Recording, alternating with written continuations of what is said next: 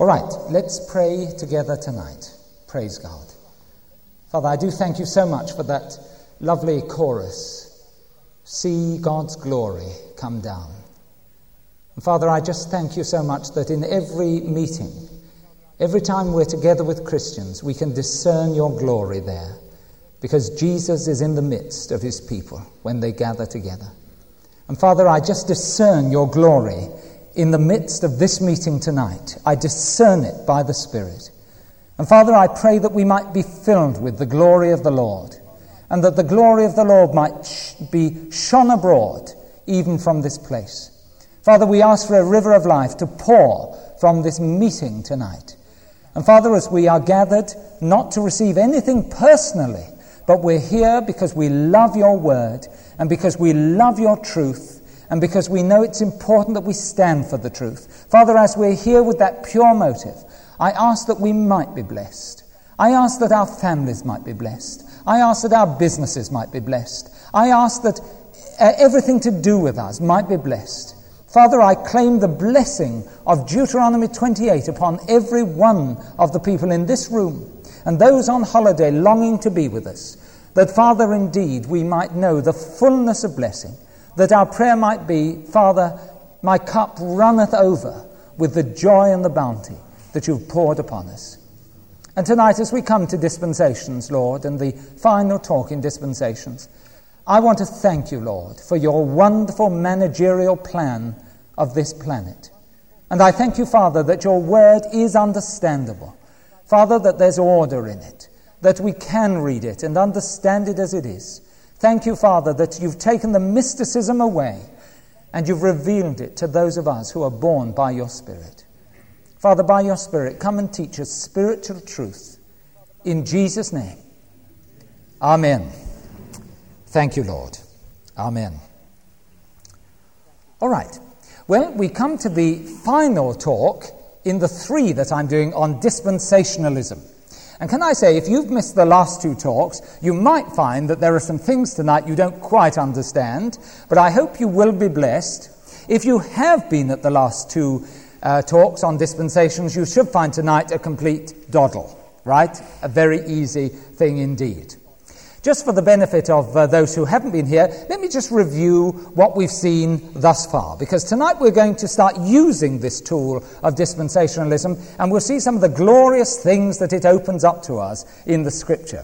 So let's just have a look, shall we, at what we've seen. I hope everyone in this room now understands what a dispensation is, and you understand what dispensationalism says. Dispensationalism says this, that if we look at the history of the earth, we can see distinct phases in the administration of God.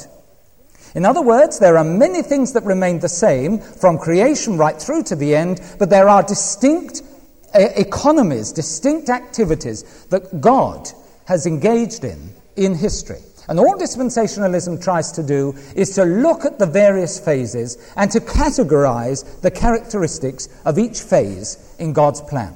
And if you remember, I outlined that there were 4 dispensations. 4 and 4 only, as far as I am concerned.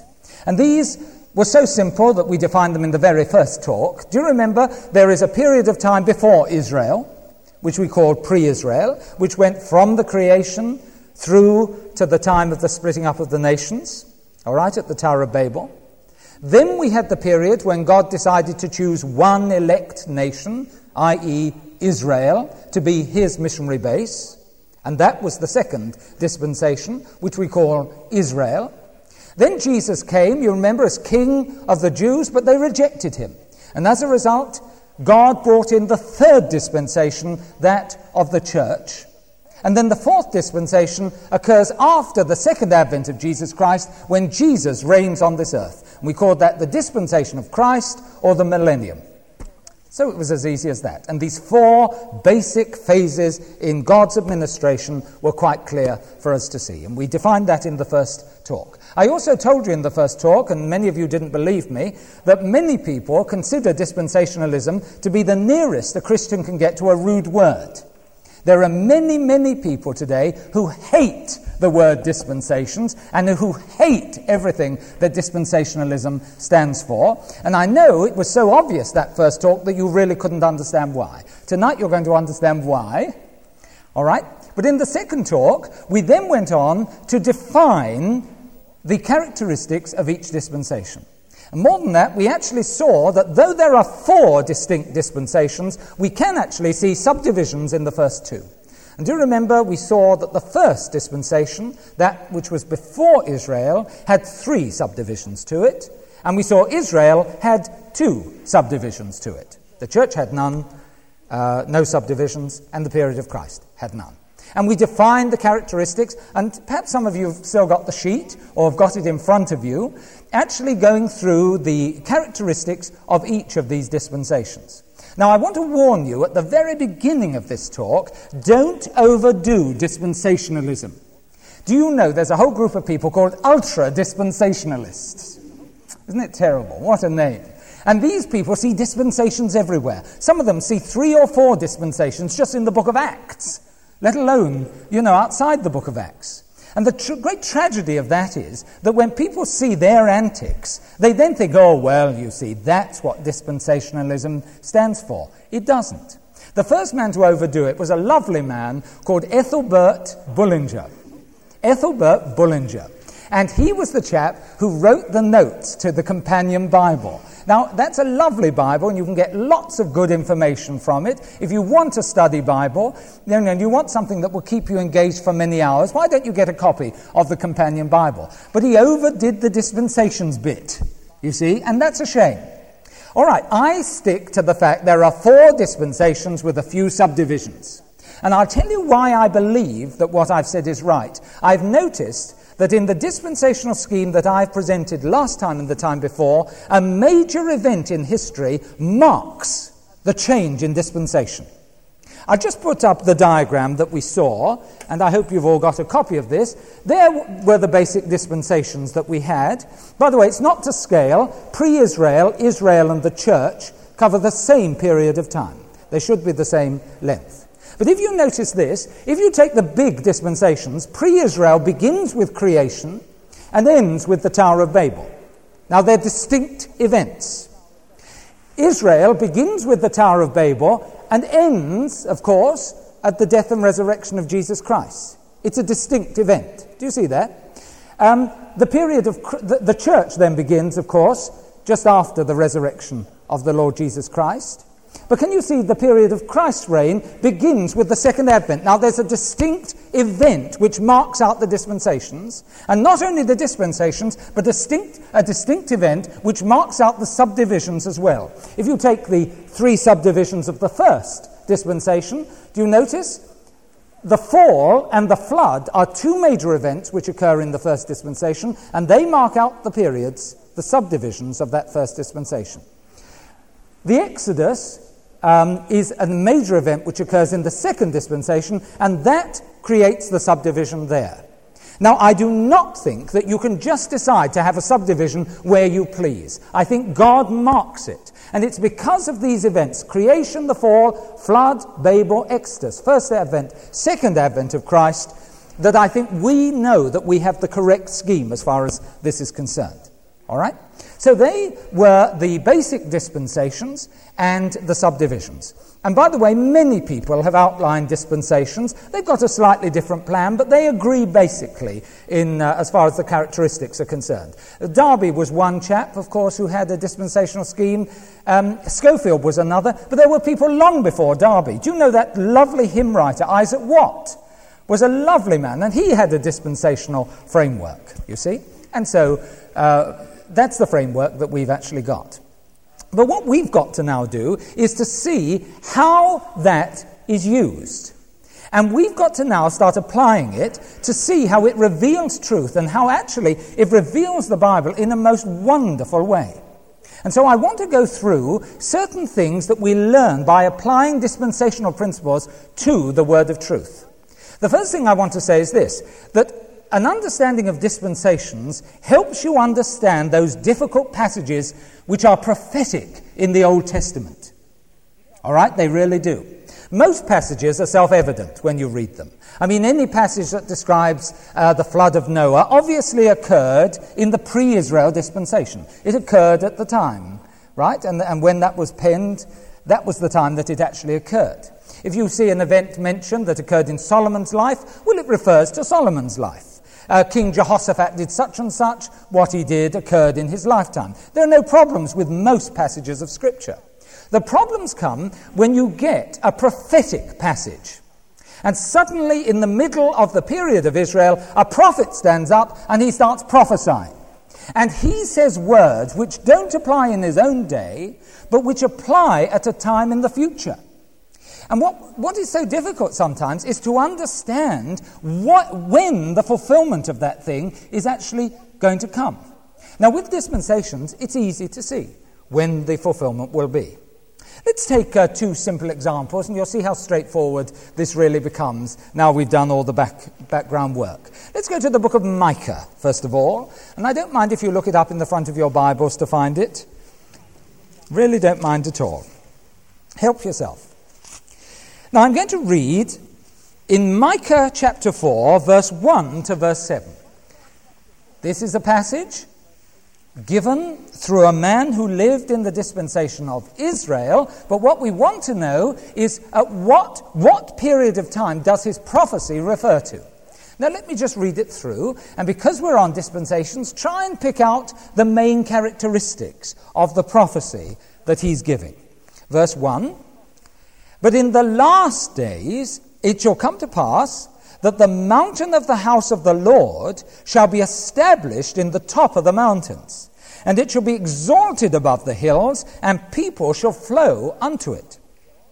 And many nations shall come and say, Come, and let us go up to the mountain of the Lord, and to the house of the God of Jacob, and he," that's the Lord himself, "he will teach us of his ways, and we will walk in his paths, for the law shall go forth of Zion, and the word of the Lord from Jerusalem. And he shall judge among many people, and rebuke strong nations afar off, and they shall beat their swords into plowshares, their spears into pruning hooks. Nation shall not lift up a sword against nation, neither shall they learn war any more, but they shall sit every man under his vine and under his fig tree, and none shall make them afraid, for the mouth of the Lord of hosts has spoken it. For all people will walk every one in the name of his God, and we will walk in the name of the Lord our God for ever and ever. In that day, saith the Lord, will I assemble her that halteth, and I will gather her that is driven out, and her that I have afflicted," that's Israel, "and I will make her that halted a remnant, and her that was cast far off a strong nation, and the Lord shall reign over them in Mount Zion from henceforth even forever." All right, now if we take the dispensational principles we know, all we have to do is find the characteristics of this particular passage, compare them to the characteristics we outlined last time, and, as the saying goes, Bob's your uncle. All right? It's quite clear what this can refer to. Just notice a few things. First of all, in verse 1, it says this will occur in the last days. Now, there are three possibilities. Does that mean the last days in the dispensation of Israel? In other words, at the end of Israeli history, right, up to the time of the first Advent, it will be fulfilled then. Or is that a reference to the church? Is this going to be fulfilled in the period we call the church? Or will this be fulfilled then in the very last days when Christ reigns on the earth? They're the three possibilities. Well, what do we know? Well, the house of the Lord will be established, and the mountain it's on will be higher than the other mountains. The nations will actually flow to it, right? It will be in Jerusalem, and from Jerusalem the Lord himself is going to teach. Then it says he, the Lord himself, will rebuke nations. He'll be in charge of nations, and there'll be universal peace and universal disarmament. Then it says, verse 4, every man shall sit under his own vine, private property. Right? Praise the Lord. No socialism in this particular passage, private property. All will walk in the name of their God. But we, it says, the believers, will walk in the name of the Lord our God forever and ever. And then we have Israel assembled. Now the question is, which dispensation is it? If you've got the sheet in front of you, you've seen already which one it refers to. But let's see if we can just work it out. First of all, does it refer to Israel? Well, no, it doesn't. You see, we know the history of Israel, and we know this didn't occur in the history of Israel. So that's that one out. Secondly, is it the church period? Well, no. It doesn't fit the characteristics of the church period. By the way, if this were the church period, it would actually contradict many of the passages given in the New Testament. For in the New Testament, we read that throughout the church period, there will be apostasy. Right? There is going to be warfare. There is going to be disturbance on the face of the earth. And what is more, Paul makes it quite clear that the church age will end with apostasy. Right? In the last days, there'll be men with itching ears. They won't want sound doctrine. Definitely not. In the last days, there will be this and this and this and all these evil things going on and people not loving the truth and so on. No, it can't be the church. Well, therefore, that leaves us with only one alternative. And again, if you remember last week, you'll find that the characteristics given in this passage are exactly the characteristics we saw given as far as the period of the reign of Christ was concerned. Remember, Jesus himself will actually be seated in Jerusalem, and he will teach the word of God from there. This is a period of maximum spirituality. The word of the Lord covers the earth as the waters cover the sea, and Jesus himself is the teacher. You see, this refers to the millennial period, and the sheer characteristics that we've outnumbered show that that is clearly so. Now, do you see how simple that is? All you have to do is read any Old Testament prophetic passage, and you can see exactly where a particular event is going to occur. And by the way, as we'll see in just a moment, the assembling of Israel is going to be one of the things that happens at the very start of the millennium. Right, the King of Israel will arrive here on the earth, and he'll whistle for them. It's wrongly translated in the King James. He'll hiss for them. It's not actually the word hiss, it's the word whistle. Right, come on! And he'll be calling them from all over the world, all the elect of Israel, and they'll all be gathered into this central place, and so they'll be regathered. Now, that's pretty clear. Well, there's one little passage. Let's just take one other. I think this is so obvious, really, we don't have to give too many. But let's go to a passage we're familiar with. Let's go to Isaiah and chapter 11. Now, needless to say, I've done many hours on the millennium, and this is one of the passages I've spoken upon at great length. But I don't just want to read verse 6 to verse 9. I then want to go on to verse 10, and so on. Let's have a look at it. The wolf also, it says, this is Isaiah 11 verse 6, the wolf also shall dwell with the lamb, the leopard shall lie down with the kid, and the calf and the young lion and the fatling together, and a little child shall lead them. Is that the church age, by the way? No. Praise God. And in case you've got your dispensations wrong, please don't do this. And the cow and the bear shall feed, their young ones shall lie down together, and the lion shall eat straw like the ox. Not for today. And the sucking child shall play on the hole of the spitting cobra. Don't do it. If you get your dispensations mixed up, it can be very dangerous for your health. Let me tell you that now. And the weaned child shall put his hand on the cockatrice den. They shall not hurt nor destroy in all my holy mountain, for the earth shall be full of the knowledge of the Lord as the waters cover the sea. There's maximum spirituality again, maximum teaching of the Word of God. This is a passage for the reign of Christ.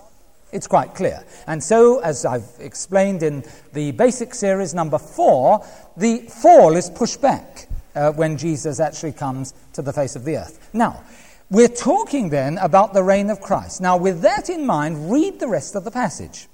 Verse 10. And in that day, now do you notice that phrase? In the day I've just been talking about, says the writer, certain other things are going to happen. Which day? The reign of Christ we're talking about. In that day, there shall be a root of Jesse. Who's that? Jesus, that is. This is a reference to the time when Jesus himself would stand on the earth, which shall stand for an ensign of the people. To it shall the Gentiles seek, and his rest shall be glorious. And it shall come to pass in that day, underline please, that the Lord shall set his hand again the second time to recover the remnant of his people. When was the first time he did it? Well, at the Exodus. In that day, he's going to do it again. And all the people around the world, all the Jews are going to be brought in.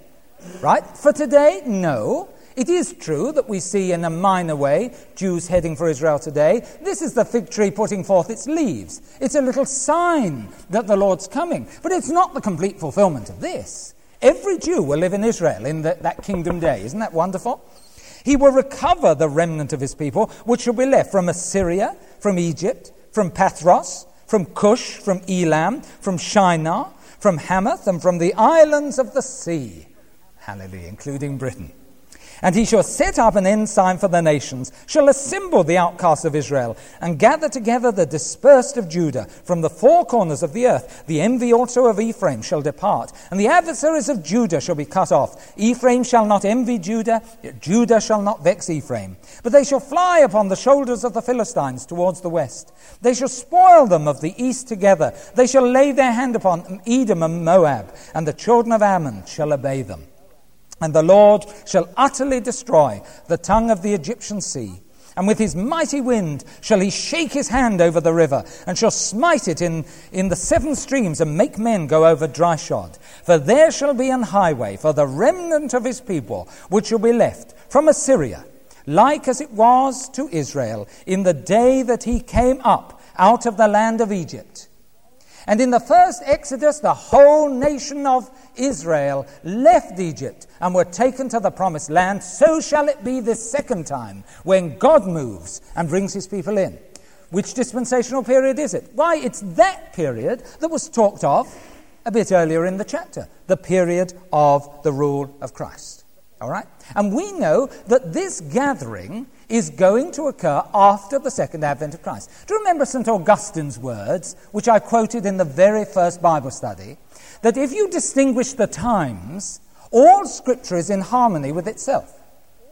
Well, here are two passages we've talked about Israel coming back and being called back together. It fits in perfectly with Matthew 24. Right? Notice here, the coming of the Lord and then the calling of Israel from the four corners of the earth. Matthew 24 says the same. Let's have a look at Matthew 24. See how it's all beautifully the same message. Matthew chapter 24, verse 30 and 31. Now in verse 30, you have the second advent of Jesus Christ. In verse 31, you have the regathering of Israel. It's as easy as that. Notice the order. The order is the same. Matthew 24, verse 30 and 31. Then shall appear the sign of the Son of Man in heaven. Then shall all the tribes of the earth mourn, and they shall see the Son of Man coming in the clouds of heaven with power and great glory. And he shall send his angels with a great sound of a trumpet, and they shall gather together his elect from the four winds, from one end of heaven to the other. Why, it's exactly the same picture being given there. All right? Now, do you see, there are certain passages where our knowledge of dispensations makes them absolutely obvious. The meaning is self-evident. But certain people who are non-dispensationalists don't like this. You see, they like to take passages in the Old Testament, like Micah 4, and they like to apply them where they want to apply them. Right? And you can get very excited. You see, you get this idea, well, I believe that the church is going to be so glorious and we're going to be top nation on the earth and all the nations will come to us and we're going to teach them the truth. Now, where's the scripture to prove that? And so, Micah 4. There we are, Micah 4. Doesn't matter about the characteristics. If necessary, you just allegorize, you put them into picture language and it makes it fit everything. And isn't that wonderful, folks? I tell you, these non-dispensationalists, very often, they will use any text as a pretext for their message.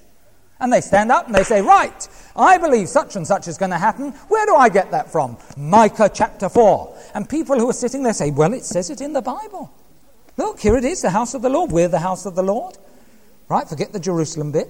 Right, wherever you live, that's Jerusalem. And then they start going like this, you see. And the reason they hate dispensationalism is this. One, it stops their willy-nilly use of scriptures in the Bible. You can't use a scripture just because it happens to fit in with your little ideas. You just can't do it. Secondly, they don't like it because people who are trained in dispensationalism aren't taken in. I mean, can you imagine me sitting and listening to one of these messages and say, it says it in the Bible? Of course I wouldn't. What I know is that every prophetic scripture refers to a distinct period of time. Beloved, if you get your dispensations wrong, you'll go into deep error. And I have to tell you this, by the way, if Micah 4 refers to the church, the belief must be that there will be universal disarmament in our day and universal peace. There are scriptures in the Bible that disprove that for the church period of time. Okay, let me make this point, and it's a very important one. Every genuine supporter of CND, every genuine social activist, every genuine social gospeler, every genuine supporter of guerrilla movements, active supporter of communism and so on, do you know what they're really trying to do? They're trying to bring in the reign of Christ, the millennium. Did you know that's what's behind it? That's in their mind, you see. They believe that there can be a universal peace on the face of this earth, that the kingdom can come, and they believe that it's for our generation. They get the wrong dispensation, and as a result, they go into gross error. Isn't it interesting, by the way, that the founders of communism were actually Jewish? They were born and bred with the idea of a literal kingdom here on the earth. And what did they do? They said, right, well, we'll do it. We'll bring in the kingdom. Do you know Hitler had the same idea? He wanted a 1,000-year Reich. Where did he get the idea from? Why? He wanted the millennium to be brought in. Many British Christians before the First World War were the same. Surely the British Empire will last 1,000 years. Of course, yes. We've brought in the kingdom. The British have brought in the kingdom. But you see their mistake. You see, you don't get the age of Christ unless you have the second advent first. And what they're trying to do is bring in the age of Christ without bringing Christ in. Notice this, by the way, there is no universal disarmament and no universal peace until God starts lecturing the nations, until Jesus starts adjudicating among the nations. By the way, this is the spirit of Antichrist. I ministered a few weeks ago in one of the Chichester meetings, and I ministered on the spirit of Antichrist. Many people get this wrong, you see. Many people think anti means against. And they think that the Antichrist will be against Christ. You see? So they're expecting this ogre of a chap who looks at the world and says, I'm going to get you. Right? That's what they're expecting, this evil man. But as I pointed out on that evening, the word anti in Greek doesn't mean against. It means instead of. And the spirit of Antichrist is the spirit that replaces Jesus.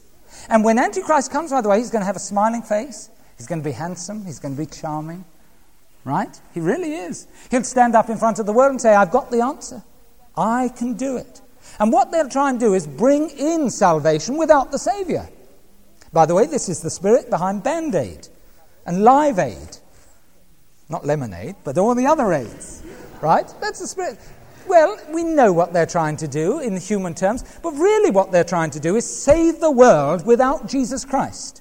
That's instead of Christ. That's the spirit of Antichrist. And we're going to see it. And by the way, the world is going to be taken in. But there's no excuse for us to be taken in. Do you see? But basically, if they had dispensation sorted out, they wouldn't make any such error. All right? But do you see the anti-dispensationalists? They don't like being restricted, and they don't like their message being restricted when it hits your ears. So that's one of the reasons they don't like dispensations. All right? But dispensationalism helps us in other ways as well. It helps us in our study of certain books and certain events in the Bible. Do you know, it helps us if we study the book of Job. I mean, there is the book of Job. It's just before Psalms. But when did Job live? I mean, when was his book written? Which period of time does it refer to? Well, all we have to do is go through the book of Job and see some of the characteristics. And before long, you've located it. You'll find, for example, in the book of Job, there's no mention of the Exodus. Absolutely none. There's no mention of the Jews being God's elect nation. No, sir. There is no mention of a central place of worship. Absolutely none. There's no mention of the Sabbath at all. And if you know your dispensations, you know, therefore, when the book of Job was written, or when it refers to. It's referring to the first dispensation, the pre-Israel period, or at least the period up to the time of Abraham. You see? Now it helps us as far as that's concerned. Of special interest tonight is this. It once and for all helps us over the whole tribulational issue.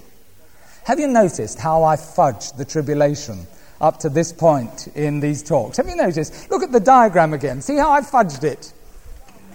See what I've done? We all know, don't we, that before the second advent of Christ, there's a period of tribulation. Don't we? You notice what I've done? I've left a gap. Isn't that convenient? I fudged it. Did you notice that? Well, it was only so that I wouldn't confuse you along the way. But just before the second advent of Christ, we definitely have a period of tribulation. Now, it's very important to know which dispensation the tribulation belongs to. Let's read it in Matthew 24, by the way. We've read verse 30 and 31. Let's read them again, but let's add verse 29 in front of them. Just add it. Verse 29. Immediately. Now notice that word. I'll be back to it in just a moment. Immediately after the tribulation of those days shall the sun be darkened, the moon shall not give her light, and the stars shall fall from heaven, and the powers of the heavens shall be shaken. And then shall appear the sign of the Son of Man in heaven. Then shall all the tribes of the earth mourn, and they shall see the Son of Man coming in the clouds of heaven with power and great glory. He shall send his angels with a great sound of a trumpet. They shall gather together his elect from the four winds, from one end of heaven to the other. So the order is this period we call the tribulation, then the second advent, then the gathering of Israel. That's the order clearly outlined here. But the question is, but hold on, which dispensation does the tribulation belong to? Very important question. Which does it belong to? You see, if it belongs to the church period, say the tribulation is part of the church period, the church will obviously go through the tribulation. Of course it will. If it doesn't belong to the church period, then obviously the church won't go through the tribulation. So this is very important. Well, how do we discover it? Dispensationally, then. Now, I proved what I believe from other passages, but how do we do it dispensationally? Why? It's easy. All we have to do is look at the characteristics of the tribulation, and then compare the characteristics to the chart that we saw last week, and again, Bob's your uncle. Right? Easy as that. All right, where are the characteristics given? Well, first of all, they're given in Matthew 24.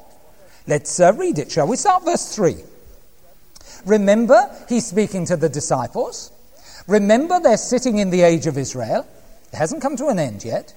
And in verse 3, sitting on the Mount of Olives, on which Jesus will return, of course, one day, the disciples ask him a question.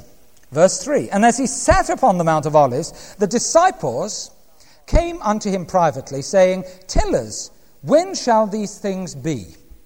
And what shall be the sign of thy coming and the end of the world? Now, do you see that phrase, the end of the world? If you've got that little phrase, the end of the world, could you cut out the word world? Can you actually put a line through it and put the word age in? The question they're asking is not what is the sign of the end of the world, but what is the sign of thy coming and of the end of the age. Now, which age is he referring to? He's referring to the age of Israel in which they are actually living. So let's read on. Verse 4. Jesus answered, said unto them, Take heed that no man deceive you. For many shall come in my name, saying, I am Christ, I'm the Messiah. Many will come, claiming that. And they shall deceive many.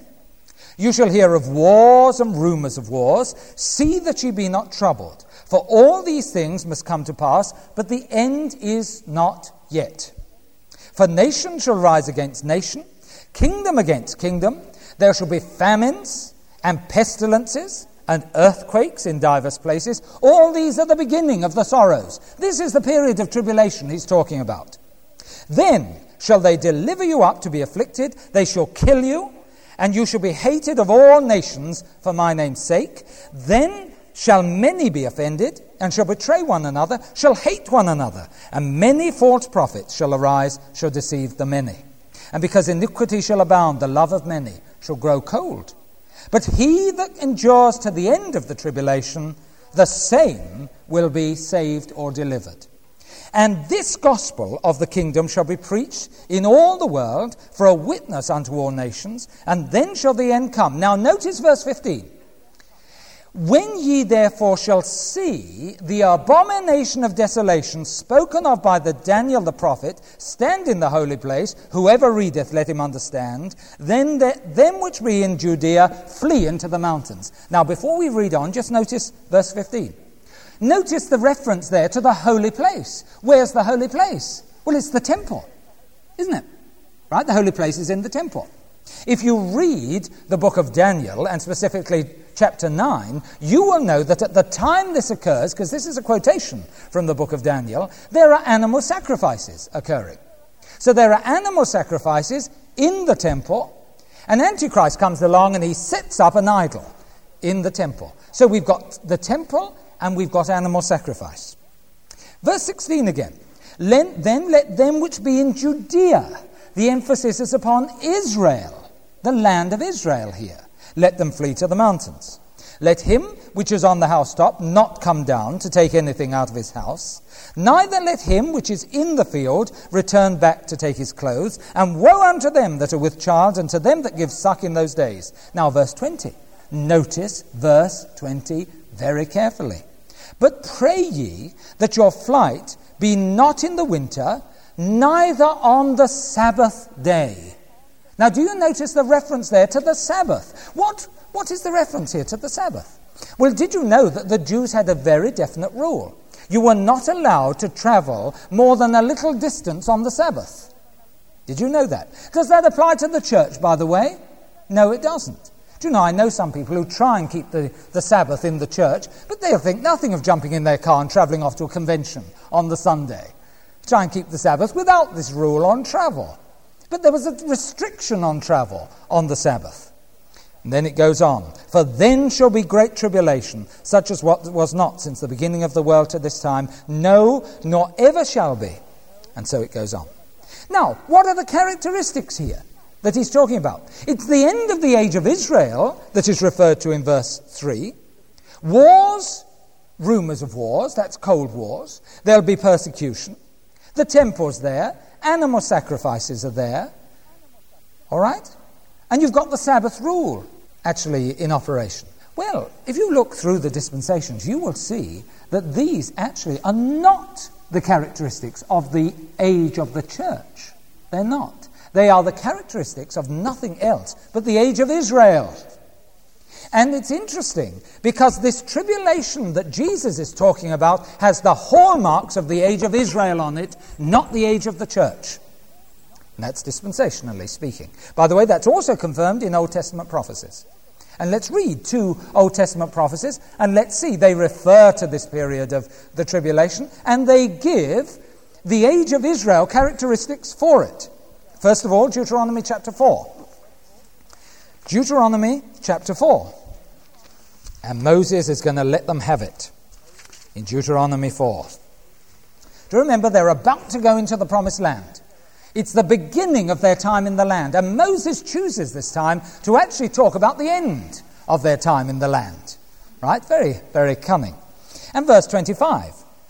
Deuteronomy 4, verse 25. Now, let me read it carefully again. When thou shalt beget children, and children's children, and ye shall have remained long in the land, right, you've been in the land a long time, and shall corrupt yourselves and make a graven image or the likeness of anything, and shall do evil in the sight of the Lord thy God to provoke him to anger, I call heaven and earth to witness against you this day, that you shall soon utterly perish from off the land whereunto you go over Jordan to possess it. You shall not prolong your days upon it, but you shall utterly be destroyed. And the Lord shall scatter you among the nations. Is that true today? It is true today. Israel is scattered among the nations. And you shall be left few in number among the heathen, whither the Lord shall lead you. And there ye shall serve gods, the work of men's hands, wood and stone, which neither see, nor hear, nor eat, nor smell. But, now notice verse 29, but if from thence thou shalt seek the Lord thy God, thou shalt find him if thou seek him with all thy heart and with all thy soul. when thou art in tribulation, who's he talking to? Talking to the people about to enter the promised land. This is Israel. When thou art in tribulation, and all these things are come upon thee, even in the latter days, notice the phrase, if thou turn to the Lord thy God, and shall be obedient unto his voice, for the Lord thy God is a merciful God, he will not forsake thee, neither destroy thee, nor forget the covenant of thy fathers, which he sware unto them. Now can you see, it's clear. You've got a period of tribulation, and even in the midst of that tribulation, if you will call upon me, I'll remember my covenant to you. This is one of the passages that makes us believe that Israel's got a future. Hallelujah. Now, do you see? It fits in. This is the characteristic of the age of Israel. One last passage. I could go through many, but I've been through them on other tapes. If you go to Jeremiah and chapter 30, again, look for the characteristics. Forgive my reading these large passages, but do you see the point I'm making? The characteristics are clear. And so we're thinking dispensationally. Jeremiah 30, verse 1. A promise that the captivity of Israel and Judah will cease. The word that came to Jeremiah, Jeremiah 30 verse 1, from the Lord, saying, Thus speaketh the Lord God of Israel, saying, Write thee all the words that I've spoken unto thee in the book. For lo, the days come, saith the Lord, that I will bring again the captivity of my people, Israel and Judah, saith the Lord, and I will cause them to return to the land that I gave to their fathers, and they shall possess it. Now, we've read scriptures about that. When does it occur? Just after the second advent. Aha. So let's read on. And these are the words that the Lord spake concerning Israel and concerning Judah. For thus saith the Lord, we've heard a voice of trembling, of fear, and not of peace. Ask ye now, and see whether a man doth travail with child. Wherefore do I see every man with his hands on his loins, as a woman in travail? And all faces are turned into paleness. Men are walking around like this. They're in such agony. They're in tribulation. That's what he's talking about. Verse 7, Alas, for the day is great, so that none is like it. It is even the time of Jacob's trouble. Now, of course, the Gentiles will go through tribulation as well. But you see, it's called here the time of Jacob's trouble. But he shall be saved out of it. That's the good news. Why, that's the order. Tribulation, second advent of Christ, Israel saved out of the tribulation. And that's what this is talking about. For it shall come to pass in that day, saith the Lord, that I will break his yoke from off thy neck. I will burst thy bonds, and strangers shall no more serve themselves of him. What wonderful news for Israel. But they shall serve the Lord their God. Isn't that lovely? And so they will in the time of Christ's reign. And David their king, whom I will raise up unto them. They're going to be back in the land, going to have a king again. Therefore, fear thou not, O my servant Jacob, saith the Lord, neither be dismayed, O Israel, for lo, I will save thee from afar, and thy seed from the land of their captivity, and Jacob shall return, and shall be in rest, and be quiet, and none shall make him afraid. Hallelujah. Now, do you see, it's got all the hallmarks. What of? Of the church? Certainly not. It's got the hallmarks of the age of Israel. Oh, I should say this. I have met supporters of Israel, Christians today, who say that this period referred to here in Jeremiah and the period referred to in Deuteronomy 4 refers to the Holocaust. Right? They say it refers to the time in the last war when Auschwitz and the other concentration camps, were being so cruel to the Jews. Beloved, I'm afraid it cannot be so. Because Matthew 24 says, immediately after the tribulation of those days, the second advent will occur. And the second advent hasn't. I'm afraid it cannot refer to the Holocaust. And don't please be put off by people. They're taking odd scriptures and forgetting the others. Do you see how all these give the same picture? It's tribulation, the second advent, and Israel regathered. Hallelujah. And it's in that order. Every passage is the same and gives the same order. All right. Dispensationally, therefore, it's locked. It also helps us in Revelation 7, this, and it gives the same answer. Go through to the book of Revelation. Now, Revelation 2 and 3 is full of the church. Hear what the Spirit has to say to the churches. He that hath an ear, let him hear what the Spirit says to the churches. But suddenly, after Revelation 4, the church is gone. It's not mentioned again. In fact, in Revelation 13:9, don't turn to it, it actually says, he that has an ear, let him hear what the Spirit says. And forget to the church isn't mentioned in that passage. And what do you find? You find from chapter 6 to chapter 19, tribulation described. And then in chapter 19, you see the second advent of Christ. Now the question is it the church or is it Israel that's in that period? Well, look at Revelation chapter 7. And don't spiritualize it. Read it as it is. Well, there are certain servants sealed in their foreheads. Verse 4. And I heard the number of them which were sealed. And there were sealed 144,000 of all the tribes of the children of Israel. See that? We're locked. Then it describes them, 12,000 of this tribe, 12,000 of that tribe, 12,000 of this, 12,000 of that, 12,000 of this. We're talking about Israel again. You see? Now, dispensationally, this is very clear. And what do we see, therefore? That the tribulation is actually part of the age of Israel. But hold on, you say. But listen, you said that every dispensation and every subsection began with a major event. What's the major event that begins the tribulation? Well, it's nothing else but the rapture of the church. So the church lasts from the resurrection of Christ through to the time when it's raptured. At the rapture of the church, guess what? Another subdivision of the age of Israel comes in. And so it's rather interesting. We have 4 dispensations, but the first 2 dispensations have 3 subsections each. So let's think of the dispensation of Israel again. What are the 3 subsections? Well, from Babel to the Exodus, you've got that subsection that we've talked about. From the Exodus to the resurrection of Christ, you've got the period we call the law subsection. And then, after the rapture of the church, you've got the tribulation. And that's the third part of the age of Israel.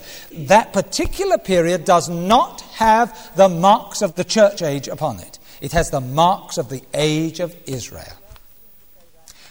Well, as soon as you say that, the anti-dispensationalists grind their teeth. Right? They don't want that, you see. They want the church to be dangled over the tribulation. You're going to go through the tribulation, so you jolly well better get going. Right? Rather like those who feel you can lose your salvation. They dangle you over hellfire to try and keep your allegiance. Listen, if with your children you keep their allegiance by dangling them over hellfire, I would suggest you're going to have mighty odd children. Don't you think so? And the thing that God loves is a willing giver. He, by his Spirit, is leading us as a shepherd leads the flock into holiness and into love. Not this battering thing, oh yes, you're going to be the bride of Christ, but first I'm going to send you to Vietnam. Right? That's not it. And this battered bride comes out of the tribulation all fit for her bridegroom. That's not the picture that you get in the Bible. Not at all. All right. By the way, the critics come along. There are 2 criticisms they make of the dispensational scheme at this point. The first is, they all say this, listen, there is no scripture which says that the church will be raptured before the tribulation. Now, I disagree with that, and on my tapes on the tribulation, I've actually given certain scriptures. But don't you be put off by a criticism like that. What you ought to say is, but hold on a minute, there isn't one scripture that says the church is going to be raptured at the end of the tribulation. There isn't one. Go back to Matthew 24. What they say is that Matthew 24 is the church. Right? The whole of Matthew 24 applies to the church. Can't see any of the characteristics of the church in it. There aren't any. By the way, if the church is there, do you realise it's time we built the temple in Jerusalem again and started sacrifices? And by the way, we've got to keep the Sabbath rule. And let's all go and live in Judea as well. Just read these 3 verses again. They say that the teaching in Scripture is that the church is raptured at the end of the tribulation. What they believe is this. The church goes through the tribulation. Jesus then appears in the air, and on his way down, we're scooped up to meet him, and then we continue down with him. That's what they believe. Oh yes, where is it? They criticize us for having no scripture that says the church will be raptured at the beginning of the tribulation. Look, verse 29 again. How many times have I read this today? This is my third time through. Immediately after the tribulation of those days shall the sun be darkened, and the moon shall not give her light, and the stars shall fall from heaven, and the powers of the heaven shall be shaken. Then shall appear the sign of the Son of Man in heaven. Then shall all the tribes of the earth mourn, and they shall see the Son of Man coming in the clouds of heaven with power and great glory. Well, where's the rapture of the church? Well, it's in that little gap, you see, at the end of verse 29. It's not mentioned in the slightest way. Well, I think, really, people who live in glass houses really shouldn't throw stones, you know. The one thing we can certainly say is there is no reference here to a post-tribulational rapture of the church. There is total silence about it. Why? Because the church has already gone. That's why. So that's the first criticism. The second criticism they make is, if you say that the age of Israel continues after the rapture of the church, that means the church is in brackets. You have Israel up to the time of Jesus, and then the church comes in, and then the church is removed, and Israel continues. So the church is just in brackets. You relegate the church. Beloved, the history of the church doesn't end when it's raptured. The history of the church keeps marching through. Praise God. And we go straight up to heaven, and then we come back down to the earth again. Then we reign on the earth. That's not the end of the church. Oh, ridiculous to say that it's just in brackets like that. That's not true at all. All right, but do you see, dispensations simply confirm the truth we've seen by applying other principles, that the church cannot go through the tribulation. Dispensationally, it will put every dispensation out. You cannot have it. The third thing that dispensations helps us with is this. There are certain passages in Scripture which, without dispensational truth, we have a lot of problems with. The whole of Matthew 25 becomes a major problem if you do not know dispensations. You know Matthew 25 begins with the 10 virgins. Do you remember, I've done the tape on the 10 virgins, and I say people push it and squash it and squeeze it and forget little bits here and forget little bits there to try and make it fit in their pattern. If you see that this is teaching for the tribulation, then you don't have to squash it or pat it or bake it or do anything. It fits nicely into the mould of the whole of Scripture. Now listen to that tape on the 10 virgins. However, the passage of Scripture that I want to show you is from verse 31 onwards. Matthew 25, verse 31. And I'll tell you this is a major problem passage for all evangelicals. Beware when you quote this passage. If you're not a dispensationalist, you've got trouble in this particular passage. By the way, some people who are not born-again Christians have this passage as their entire Bible. Lord Soper and others, you know. They stand up. Lord Soper doesn't like born-again Christians, as you know. And he will actually stand up, and this is his Bible, you see. This is the Bible. Oh, and the Sermon on the Mount, I should say. That's the Bible, as far as he's concerned. You know what it says, verse 31. Can I read it again? We're reading a lot of passages tonight. But verse 31, when the Son of Man shall come in his glory, and all the holy angels with him, then shall he sit upon the throne of his glory. Notice the second advent of Christ, this is.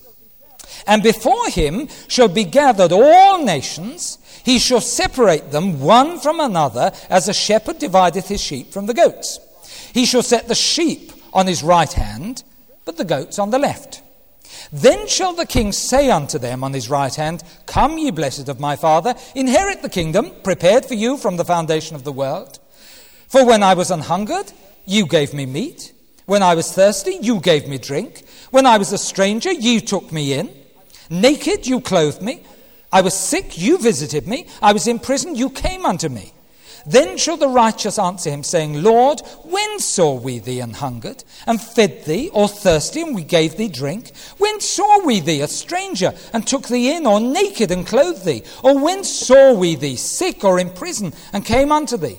And the king shall answer and say unto them, Verily I say unto you, inasmuch as you have done it unto the least of one of these, my brethren, you have done it unto me. Does that ring a bell? Hear this, right, 10 to 8 in the morning. Here it is. You've done it to the least of one of these, my brethren. And so do you see, all of us have got the divine spark. And we're all brothers and sisters. We've got to help one another. And it's only when we help one another that we'll really, get there. So we've got to be good. And this is the gospel of good works. The trouble is, of course, they've got problems. Read on. Verse 41. Then shall he say also unto them on the left hand, Depart from me, ye cursed, into everlasting fire, prepared for the devil and his angels. And the problem they've got is they don't believe in the devil, and they don't believe in his angels, and they don't believe in hellfire. Isn't that a pity? So they never read verse 41. They stop at verse 40. That's nice. Right? And the social gospels stop right there. Because what they're really saying is, look, you're going to make it anyway, folks. All right? Every one of us is going to get there anyway. I mean, a loving God never casts out anyone. But while we're down here, well, we may as well help and all the rest. They don't really take it seriously. You see, it's a misuse of the passage. Then he says, For I was an hungered, you gave me no meat. I was thirsty, you gave me no drink. I was a stranger, you took me not in. Naked, you clothed me not. Sick and in prison, you visited me not. Then shall they also answer him, saying, Lord, when saw we thee an hungered, or athirst, or a stranger, or naked, or sick, or in prison, and did not minister unto thee?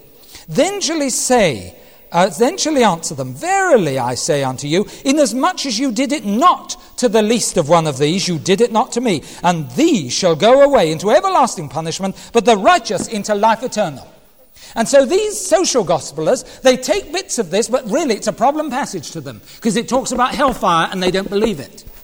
But if it's a problem to them, beloved, it's a major problem to evangelical Christians. Oh, it is. Because you see, what this apparently says is that if you don't do these things, you will actually go to hell.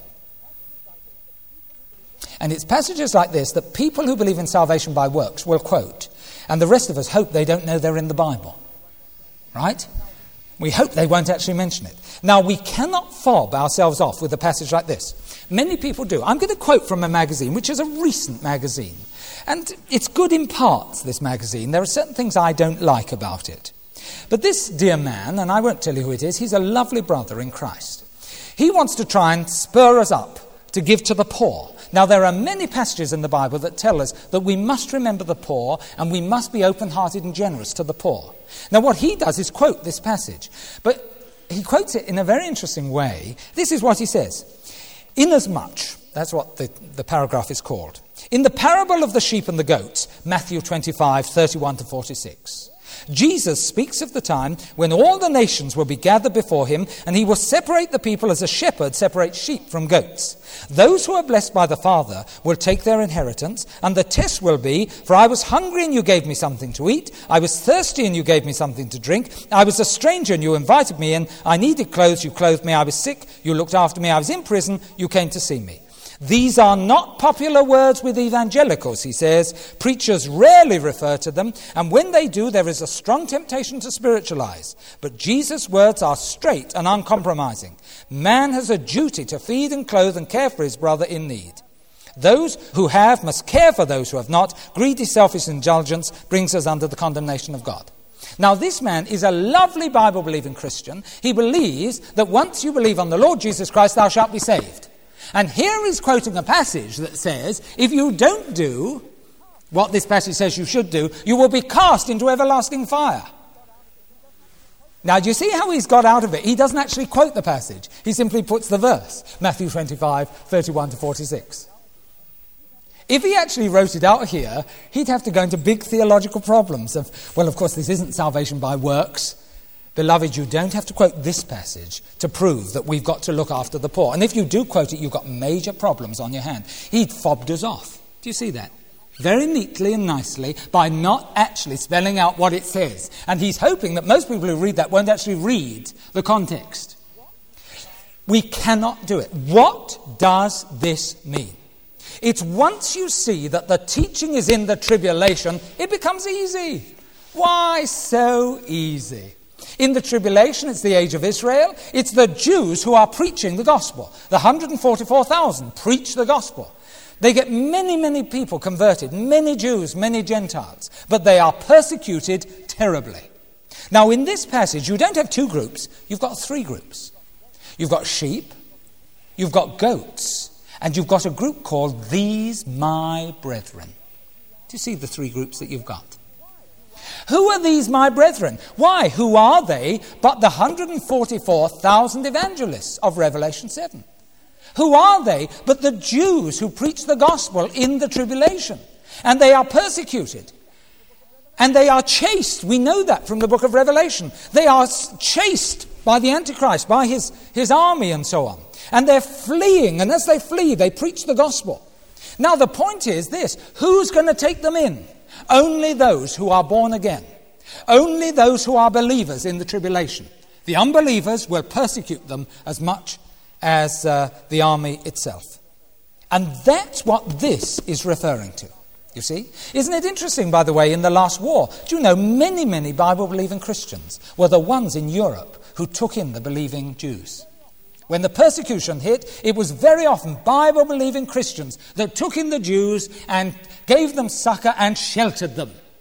Isn't that right? Isn't it a testimony to Denmark? Do you know not one Jewish Dane went into a concentration camp? Not one. The Christians hid them and smuggled them out to Sweden. Isn't that interesting? You see? Now, what's true in the last war is going to be even more true in the tribulational period. It's going to be the believers in the tribulation who hide, who look after, who clothe, who feed, who give to drink, these dear ones who are preaching the gospel. And at that final judgment, it will be the fruit of these believers that they have done just that to these Jewish evangelists and to any other person who preaches the gospel and is persecuted for it. If you see it in a dispensational context, there is no problem whatsoever in a passage like that. You see? All right, well, you can read it through for yourself, and if you listen to the 10 virgins, you will see how it follows on just beautifully from the teaching given in the 10 virgins. Again, people say, oh, I don't like this. You mean that a certain passage of Scripture only refers to one group of people? Well, really, I don't think that's right. Beloved, there are many passages in Scripture that refer to only one group of people. Many passages. I'll give you one, shall I, just to show you this. Go to Matthew chapter 10. I'd like to see Matthew chapter 10 applied to the church, by the way. We would have a difficult time. Verse 5. Matthew 10, verse 5. These 12, the 12 disciples, Jesus sent forth and commanded them, saying, Go not into the way of the Gentiles, and enter not any city of the Samaritans. Don't enter it, but go rather to the lost sheep of the house of Israel. In other words, go and preach the gospel, but only to the Jews. Does that apply to the church, by the way? I mean, do you go to your next door neighbour and say, oh, I wish I could tell you the gospel, but I just can't, we can only preach to Jews. It says it in the Bible. Look, it says it here, don't go to the Gentiles. All the Samaritans don't go, no, only to the Jews. Are you Jewish? Oh, sorry, old chap. No, that's it. I just wait for some Jews to arrive. Of course you can't do that. And it's wrong, you see, to actually say that there are certain passages of the Bible that can be applied willy-nilly to anyone. It's not true. All right, having said all of that, I want to end tonight's study with a warning. Don't you ever misuse dispensationalism. Now, there are people who, when they come across a difficult verse or one they don't like, they say, oh, well, of course, it's for the kingdom to come. It's for the reign of Christ. Or that was only for Israel, Right? And what a nice little get-out that is, And all of a sudden, well, of course, I read that passage, it's irrelevant to me. The passage they do it to most are the Beatitudes and the Sermon on the Mount. Oh, this lovely sermon of Jesus and the way it is manhandled in this day and age, not just by Lord Soper, but by dispensationalists. Dispensationalists are terrible on the Sermon on the Mount. They're dreadful. They really are. Can we just turn to it, right? By the way, the best book on the Sermon on the Mount is Dr. Martin Lloyd-Jones' book. And I would highly recommend that book to you all. If that's not on your bookshelves, it jolly well ought to be, and it would do you good to read a chapter a day for the next so many days. It's a fabulous book. It really is. All right? Let's have a look at Matthew chapter 5. Now, you've got the Lord Sopers of this world, and they're saying, you see, this is how we should all live. This is for the world, right? This is it. We must all live the Beatitudes. He actually said, my gospel is the Beatitudes. That's how I live. Right? That's what he says. However, you get dispensationalists who say, well, you see, the Sermon on the Mount is for the kingdom. It's for the time when Jesus reigns on the earth. It's not for us. Isn't that nice? So you may as well flick over Matthew chapter 5 and 6, just forget it, go straight on to chapter 7. Don't you dare do that with any passage of Scripture. By the way, even though Old Testament passages refer to Israel, we've got things to learn through them. Don't do it. And you know in my own teaching, I cover every sort of passage that's going. Who is this for? Well, let's just read the first bit. He opened his mouth and taught them. Verse 3, Blessed are the poor in spirit, for theirs is the kingdom of heaven. Blessed are they that mourn, for they shall be comforted. Blessed are the meek, for they shall inherit the earth. Is that for the world? Of course it's not for the world. I mean, if you're meek in the world, you don't inherit the earth. You just get kicked underfoot, don't you? I mean, they kick you when you're down and then they splatter mud on you. Blessed are those who mourn. Not true in the world, not in the slightest way. It says later on, you know that all businessmen give to whoever asks you. Well, wouldn't that be fine, right? Which business would actually still be in business? If you gave to, another begging letter, £3,000, well, I better do it. And so you say, of course it doesn't refer to the world. That's plain obvious. But does it refer to the millennium? No. Verse 10. Well, it does, but not only to the millennium. Verse 10. Blessed are they which are persecuted for righteousness' sake, for theirs is the kingdom of heaven. Blessed are you when men shall revile you and persecute you, say all manner of evil against you falsely for my sake. Rejoice and be exceeding glad, for great is your reward in heaven. For so persecuted they the prophets which were before you. But beloved, for most of the 1,000 years there is no persecution. This can't be either for the rule of Christ. Come on, dispensationally, it doesn't fit. No, it doesn't. Let's go to verse 39. Is this what you do when someone hits you? Right? I mean, you're mugged. And this is what you do, is it? They'll be picking up your carcass in the street.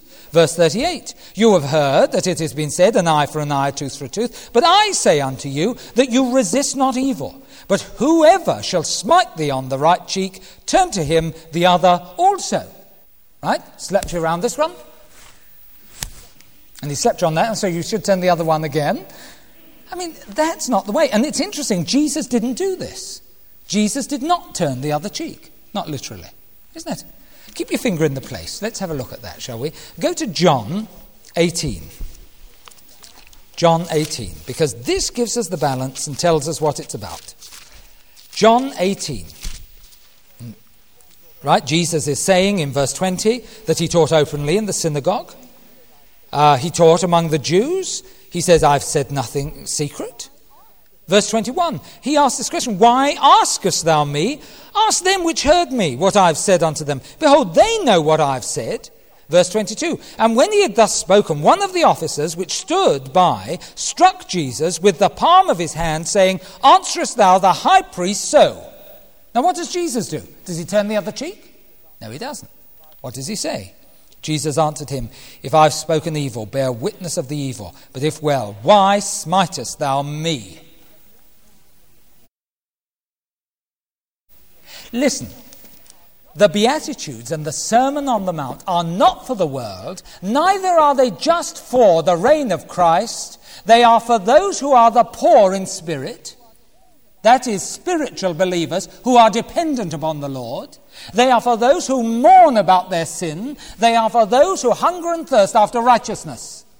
And in the Sermon on the Mount, we have the law of the inner man of a devoted believer. That's what we've got. We've got the law that applies to us on the inside. This is how we should react in the inside.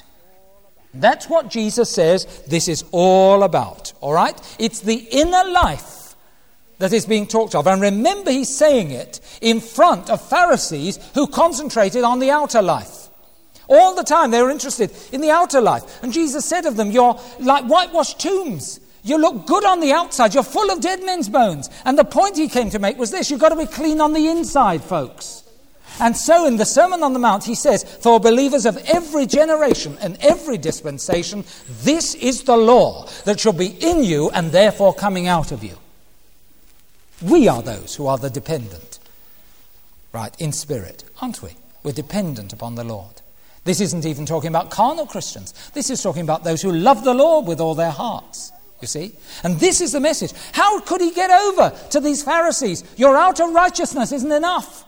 You cannot be righteous on the outside and get away with it on the inside. I wish believers today would really see this. You know, many of us, we look for the outside. As long as the envelope's clean, it doesn't matter what's inside. And sometimes some of the most legalistic Christians are those, they don't sin outwardly. They just sin in their mind. They think about it, you know, as they're relaxing in an armchair. And they think they're righteous. And then someone actually does the sin, and they think, look at that. Just because it's been in their mind, they think that they're righteous. But they're not righteous. And Jesus says something very interesting in Matthew 5. Go back to Matthew 5. And we'll end on this particular verse. Verse 27. You have heard that it was said by them of old time, thou shalt not commit adultery. The Pharisees say, quite right, I've never committed adultery. Certainly not. Verse 28. But I say to you that whosoever looketh on a woman to lust after her hath committed adultery with her already in his heart. And the whole point of the Beatitudes is sin in the heart. Replacing it with righteousness in the heart. Do you see? Now he really gets the Pharisees in the next verses. Look what he says. He says, all right. Now they're concentrating on the outer. He says, all right, he says. If thy right eye offend thee, pluck it out then. Go on, take it out. And cast it from thee. For it is profitable for thee that one of thy members should perish, and not that thy whole body should be cast into hell. And if thy right hand offend thee, cut it off, and cast it from thee. For it is profitable for thee that one of thy members should perish, and not thy whole body should be cast into hell. Now what's this talking about? Here is the point that he's making. Look, Pharisees, if you've got lust in your head, go on, pluck your eyes out. Take your eyes out.